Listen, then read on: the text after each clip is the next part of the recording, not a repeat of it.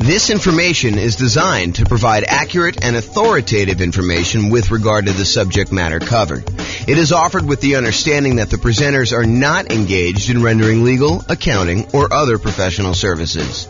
If legal advice or other expert advice is required, the services of a competent professional should be sought. Welcome to the Naperville Real Estate Investing and Real Estate Financial Planning Podcast. Learn all about investing in real estate in Naperville, Illinois, with a combination of real estate financial planning and modeling with numbers specific to Naperville. Plus syndicated, more generalized recordings of live and pre-recorded real estate investing classes, not all of them specific to Naperville. Be sure to stay tuned after the podcast for a message from our sponsors. Well, good morning and welcome, everyone. I am James Orr, and we've got a really special class today. So today is improving cash flow when searching for your next rental property. And I'm going to jump right into it. This is kind of one of our mini topics. It's one piece of the overall plan we have to improve rental property cash flow or cash now, depending on kind of how you're looking at it. But this one is really this first section here when you're searching for the property. There's different classes we're going to do on when you're financing a property, different classes we're going to do when you're trying to optimize which strategy to use, different strategies, different cash flow improvement strategies we have when you're trying to improve your property itself. Different ones you use when you're utilizing marketing in order to get your tenant or tenant buyer in the property, different things we do when we own a property, and different things we do while we're renting the property. But today we're going to focus on searching for the property. So let's jump right into it. These are the areas that we're going to cover today. We're going to talk a little bit about selecting the right real estate agent. And it's probably not what you think it is, but we'll talk about that. And then we'll talk about locking or floating your mortgage interest rate. We'll talk about searching for less expensive properties, searching for pretty properties, which is counterintuitive, I think, to a lot of folks. And then searching for properties where the seller is offering seller concessions. And I'll go through some math on that for you. And then we're going to talk about searching for all the different creative financing strategies like owner financing or wrap financing or subject to or assumable loans or installment land contracts or seller financing. So we're not going to teach an entire class on all those different types of creative financing, but I'm going to mention to you some of the benefits of basically searching out those creative financing strategies. So remember, the focus here is we're thinking about you as buying a rental property in the next 90 days, one that's going to move you toward being financially independent, even though prices may be really high, interest rates may be really high, and rents may be lagging. And so how can we do that to make it more profitable for you, safer, easier, with less risk? So we're going to really look at those things now. So let's talk about agent selection. I think a lot of folks, when I say agent selection, are thinking to themselves, maybe my real estate agent will help me buy the right property. And I think there's a part of that that's true. So you could go find an agent that's going to help you find a property that has a better ratio of rent to price, or a property that's going to have better rent appreciation, which overall is going to give you better cash flow in the long term, or one that's going to be in a part of town that's likely to appreciate a little bit better than another, or one that's going to help you avoid some costs or help you negotiate better and get a better price. I think all of those things are true. But one thing that I do want to focus in on is this idea that in some real estate markets, there are some real estate agents, and it's not everyone, but there are some real estate agents who will voluntarily rebate part of their commission back to you at closing.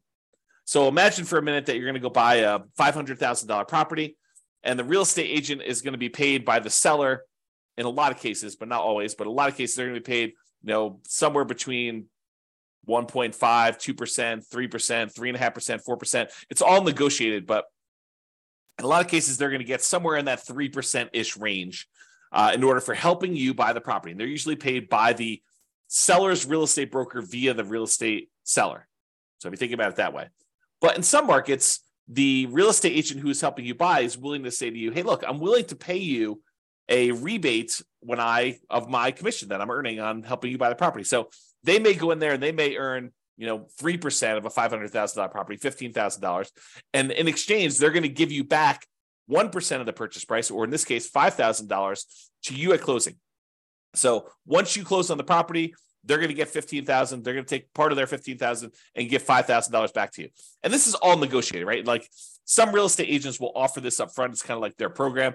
Some real estate agents, you can negotiate getting a rebate back of their fee.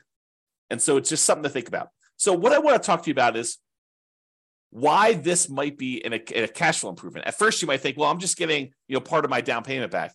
Well, sort of, right? And I think that's true. You are getting part of your down payment back, part of the money that you had to come up with in order to buy the deal. But if you think about it in terms of how it improves cash flow, you might think about it this way. So it's almost like if you got $5,000 back on a $500,000 purchase, it's almost like getting $400 more per month back for a year, plus a little bit more. I mean, $400 per month for a year would be $4,800, and you got $200 extra. So it's really like getting $400 more back. And then at the end of the year, maybe rents have gone up a little bit, and you're not.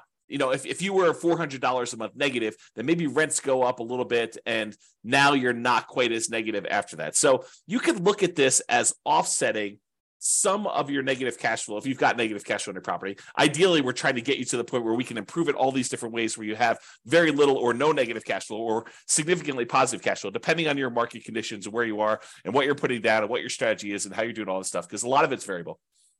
But ideally, if you were buying a property and let's say hypothetically it had $400 a month negative cash flow, but you're able to get this $5,000 rebate back from your real estate agent, then for the first year, you're kind of break even.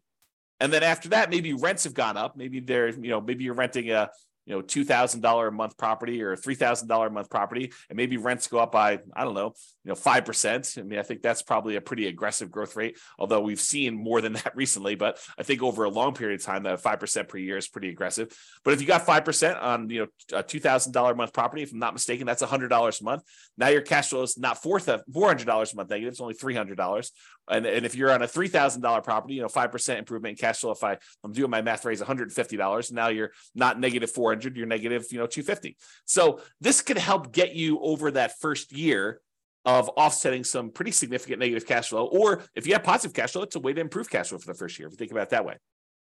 Or a totally different way of looking at this, which I think is the one that most people are not finally attuned to, is you could take that $5,000 and instead of applying it directly to offset any negative cash flow or improving cash flow in that first year, you could say, I'm going to take that $5,000 and I'm going to use it to buy down the interest rate to improve cash flow on the loan I'm getting.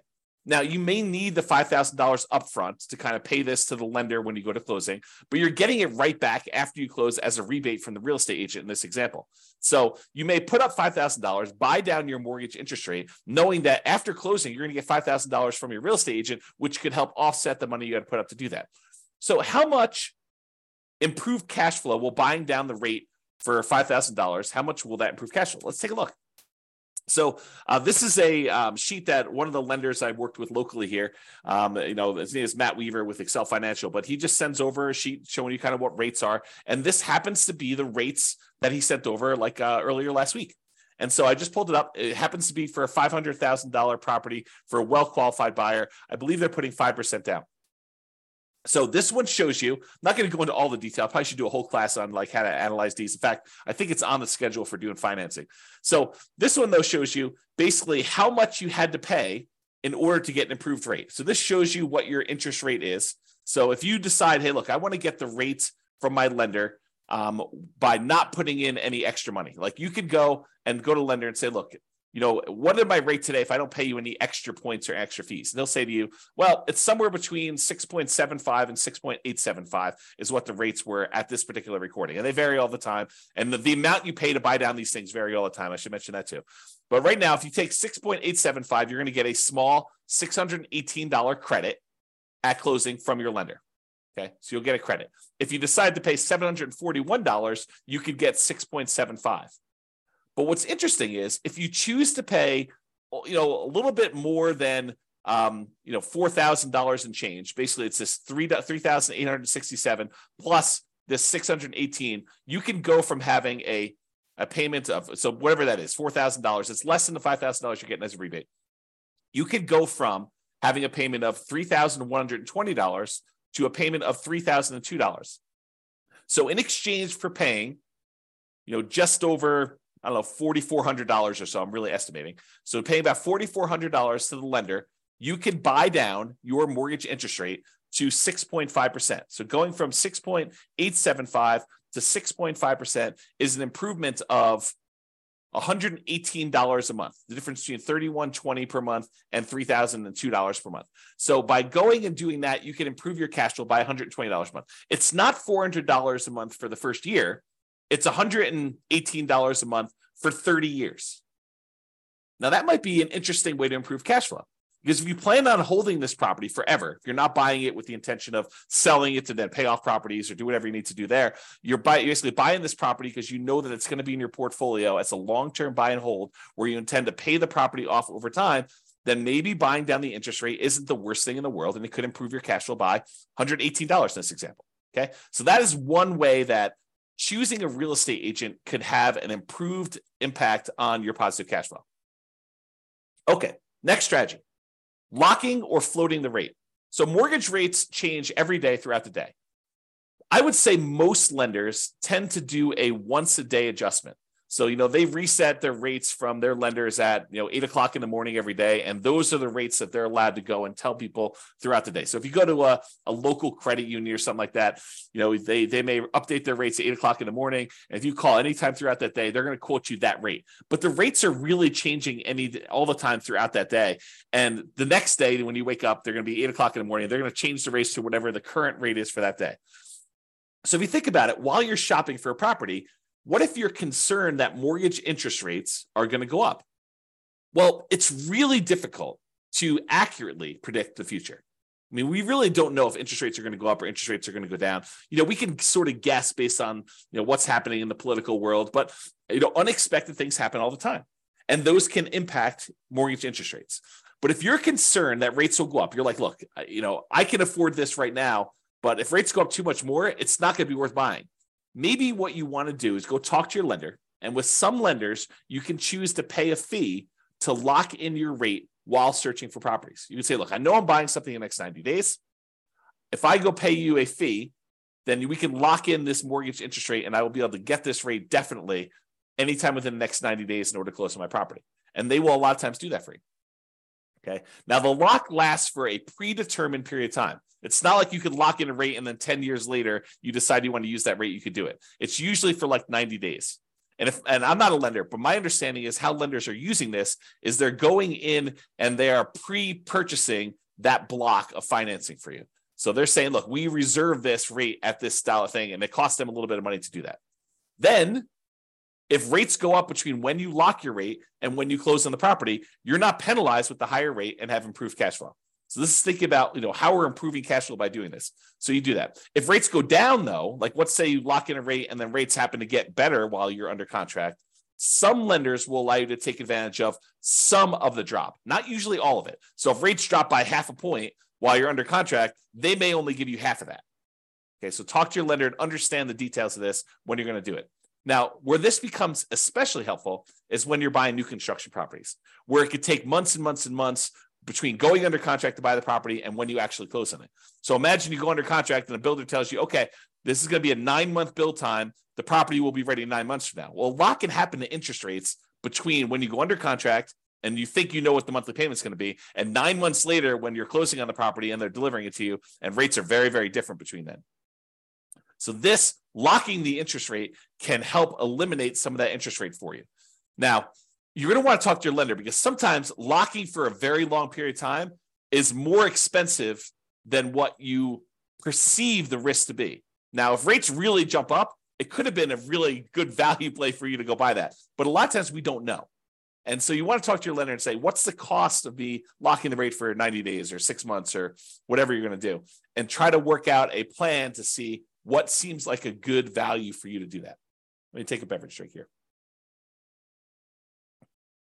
Okay. So, and this one seems obvious, right? The strategy of looking for less expensive properties. In theory, you think, hey, searching for and buying a less expensive property often means that the monthly payment and the taxes and the insurance on that property tends to be a little bit lower. So if you're able to get similar rent for a lower priced property, that can improve cash flow. And I agree with that. As a really, really rough rule of thumb, for every $10,000 less of an expensive property that you buy, it saves you about $50 per month less in mortgage payment.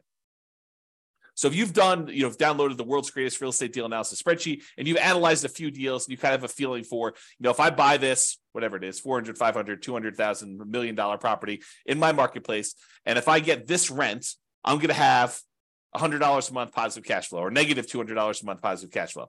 You could think to yourself, okay, well, I know what a deal is at $500,000 as an example, and I get $2,000 a month rent. If I go buy a $490,000 property, well, that's going to be about $50 better cash flow.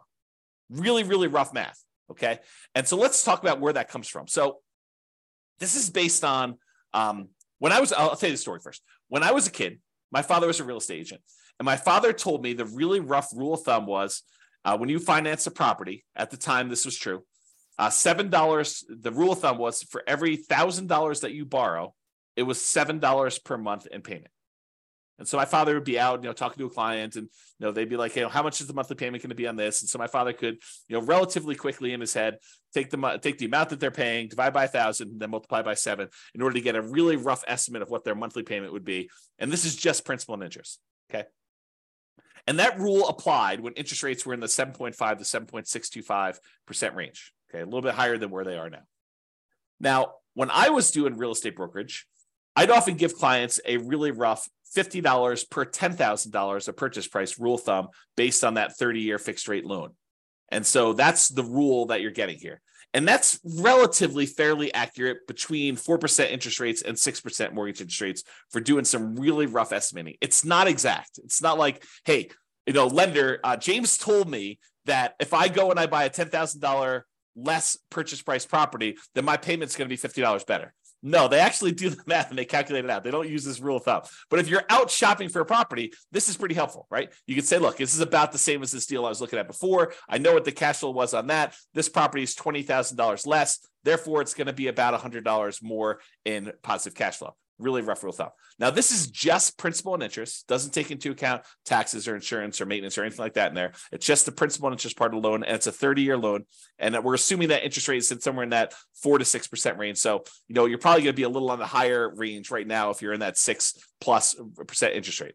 So it can also be used to estimate how much that cash flow changes. I kind of mentioned that. So if you're wondering where this comes from, here is the actual chart showing you how much a monthly payment is on a $10,000 loan, 30-year loan at $10,000. So it shows you, if you were getting a 2.5% mortgage interest rate, it'd be about $40 a month. Where it gets about 50 at 4.375, it's about $50 exactly. At about whatever this is, almost 6%, it's about $60 per 10,000 exactly. And you can see it goes all the way up here, like I did, all the way up to 10% mortgage interest rate. And at a 10% rate, it's, high $80 for doing that. So you can get a rough idea of what those numbers are if you want to look at them. Okay. Let's talk about seller concessions. So seller concessions is when the seller agrees to contribute some money towards your closing costs. A lot of people think of this as this would reduce how much money I need to bring to closing because it helps cover, things like closing costs or my share of title insurance or, my share of the loan costs or whatever it is. So you can think of it that way. But you can also think of it as a way to reduce your mortgage interest rate. Remember we talked before about getting a rebate from the real estate agent and being able to buy down the interest rate? Well, you could use seller concessions in order to buy down the mortgage interest rate in order to improve cash flow. So let's say you're prepared, you've got enough money to do your down payment, you've got enough money for all your closing costs, and now you're thinking, okay, I really want to improve cash flow. One way to improve cash flow is to say, I want to look at properties where the seller is offering some type of seller concession, which will allow me to use the money they're giving me to buy down the interest rate by whatever amount that was. So if you remember from the real estate agent rebate example, we talked about a $5,000 kind of buy down, a rebate would allow you to buy down the mortgage interest rate such that your improved cash flow by $118 per month for the entire 30-year period. So if you're able to get a seller to contribute $5,000 toward your closing costs, you can improve your cash flow by $118 by taking that money and buying down the interest rate with it. So maybe you want to search for properties where the seller is offering seller concessions. And we haven't talked about it because we're not talking about making the offer yet, but this can also apply to when you're making an offer. remember when you're making an offer, maybe you talk to your real estate agent and you say, look, I'd really like to be able to try to negotiate to get some seller concessions in here and get the seller to contribute some money that you could then use either to offset some of your closing costs and or take some of that money and buy down the interest rate. Okay. All right. Let's talk about pretty properties, kind of building on this theme. So I'm going to kind of walk you through an example here that may be counterintuitive, right? Because I think a lot of real estate investors, they think that, buying a property that needs a little work and capturing a little sweat equity is a better deal. For example, let's say you can go find a property that needs $10,000 in work, but you could buy it for a $30,000 discount. So if you think about it, you're going to go in there and you're going to find a property. It's kind of rough, needs a little bit of fix up, needs some kind of attention to stuff. But for $10,000 out of pocket, plus maybe some of your sweat labor, kind of your effort doing it, maybe $10,000 in hard cash and materials and goods and stuff like that, you could buy this property. You're buying it at a $30,000 discount, such that if you put in the $10,000 worth of work, you've captured, using sweat equity, I use captured in kind of quotes there, but you captured $20,000 in equity.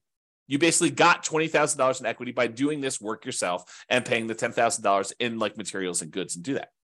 So if you were going to buy a property that way, and if you were going to sell the property or eventually do some type of cash out refinance where you could take advantage of that equity that you captured, ultimately that could be advantageous to you. I will totally admit that. However, what if you have zero intention of ever selling that property?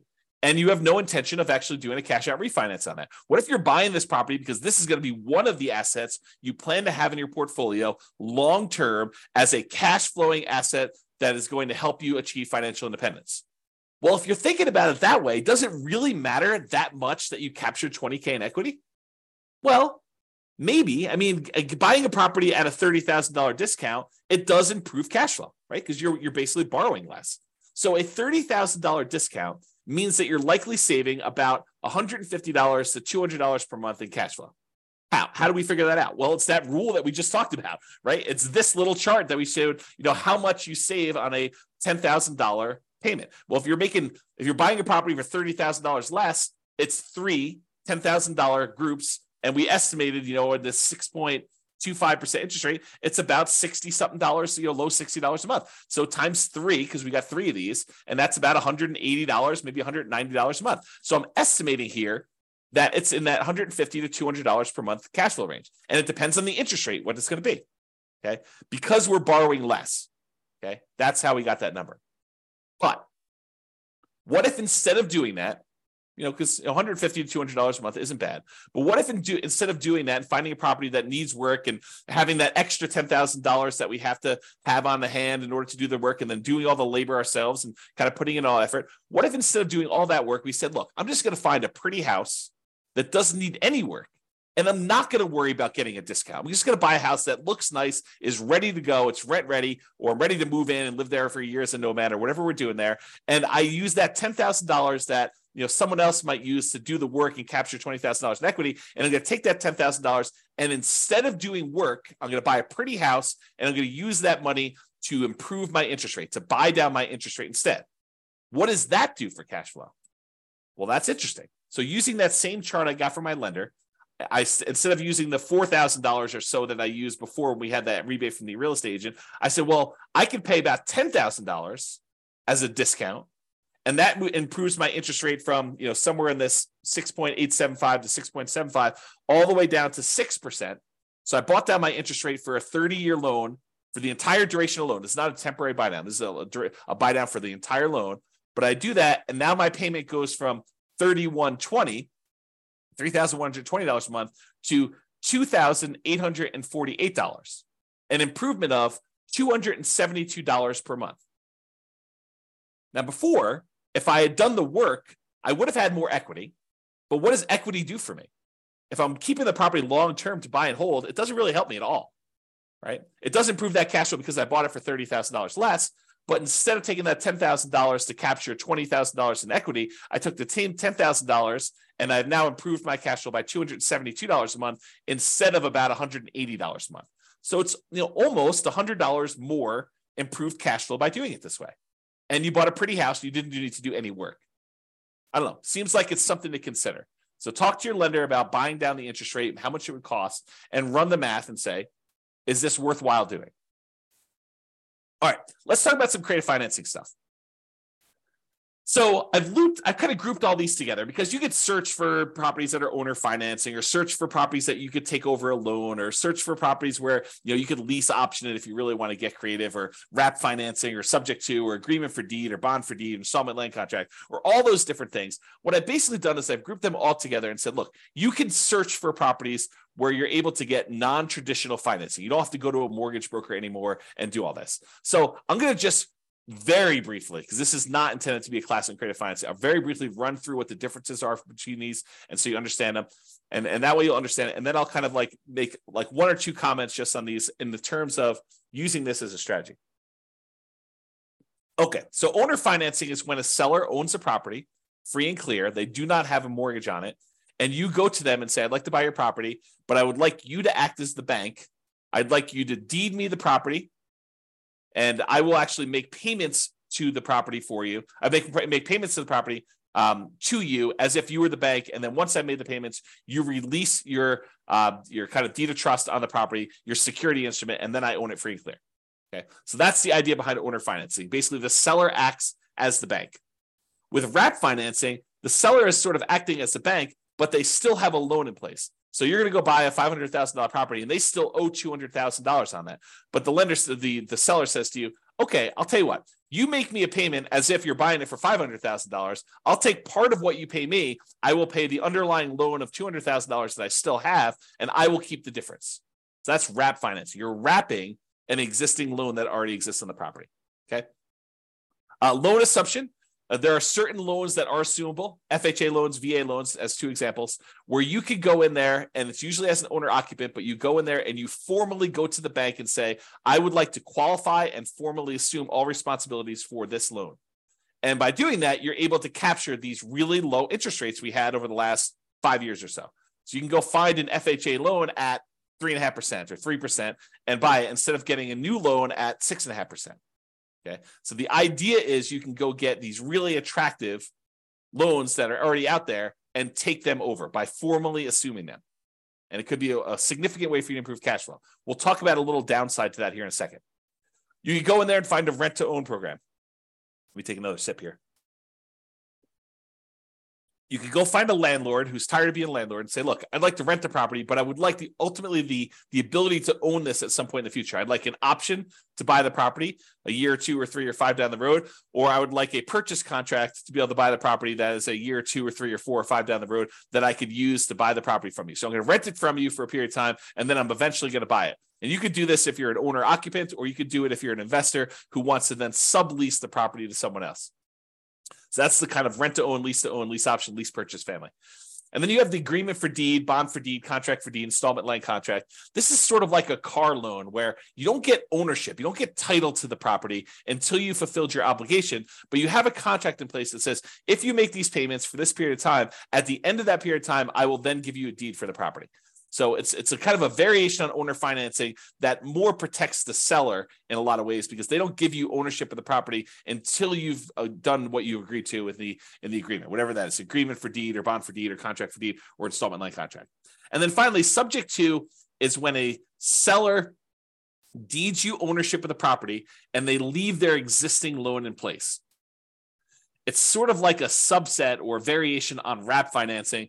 With wrap financing, you're paying the seller. The seller is usually paying the underlying loan on the property, and you're kind of like part of the money goes to the seller, part of the money goes to the underlying loan. A lot of times with subject to, you're basically making an agreement with the seller where the loan is very high loan to value. You know, you're buying a $500,000 property and the loan is for $480,000, and the seller's like, look, I'm going to deed you the property. You just agree that you're going to make payments on this loan that's still in my name, and we're going to leave that loan in place. You're not formally assuming it. You're not going to the lender and saying, I am applying to formally assume all responsibilities for the loan. You're just saying, look, the seller is deeding you the property. You're now the owner. Deed means ownership.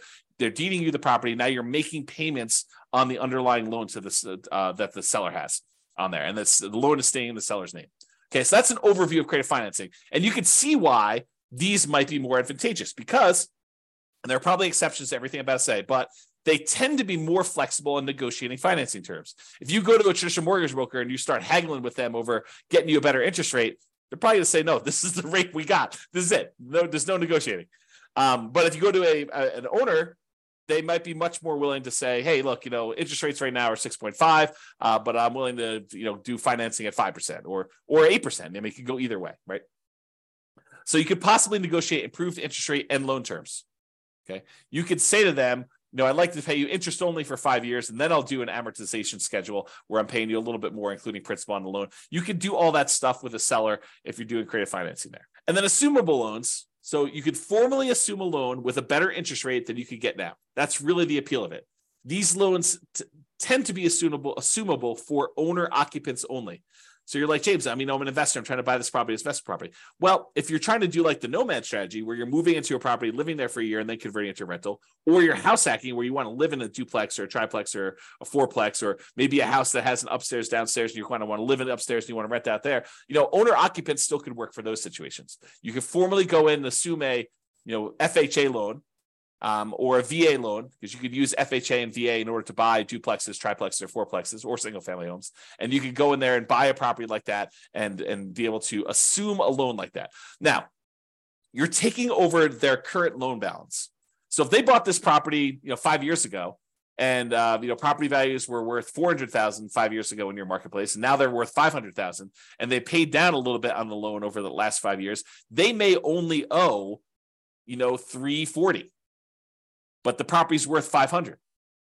So the trick is you can formally assume a $340,000 loan, but you still got to come up with that difference between what they're selling to you for, the $500,000 and the $340,000. So you need to come up with a lot more than 3.5% down or 5% down. So you have to formally come up with $160,000 as a down payment in order to be able to assume that loan, which makes this much more difficult to implement.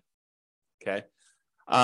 So maybe you could structure it where you get the seller to agree to some type of owner financing, but a lot of times the lender will not want you to assume a loan with owner financing with a seller second mortgage in place either. So you want to talk to you about that. All right. So those are all the strategies to use when searching for properties. And optimizing cash flow is not something you only focus on after you own the property. A lot of people think, I'll worry about optimizing cash flow after I bought the property. Well, you're eliminating some of your choices and options if you do it that way. There are things you can and maybe even should be thinking about when you're searching for properties to improve your overall cash flow. And better to take a more holistic approach and optimize at all the different various stages rather than just when you're trying to optimize for rent. So that's it. That's all I got. This has been James Orr. I hope you've enjoyed. We will do the other sections, the other kind of like stages for improving cash flow in other mini classes. So stay tuned for those. Bye-bye for now. With home prices up, mortgage interest rates up, and rents up, but not quite enough to counteract the higher prices and interest rates, cash flow on rental properties in Naperville is harder than ever. Book a call with the Real Estate Financial Planner to apply our proprietary 88 strategies to improve cash flow on your rentals. See the show notes for a link to schedule your call and improve your cash flow today. If you're a real estate agent, lender, or professional in Naperville that wants to help our real estate investor listeners, consider reaching out to learn about collaboration opportunities with this podcast. We'd love to add more value to our listeners by having you assist our investors buy, sell, and finance their real estate investments. See the show notes to schedule a call to discuss collaboration opportunities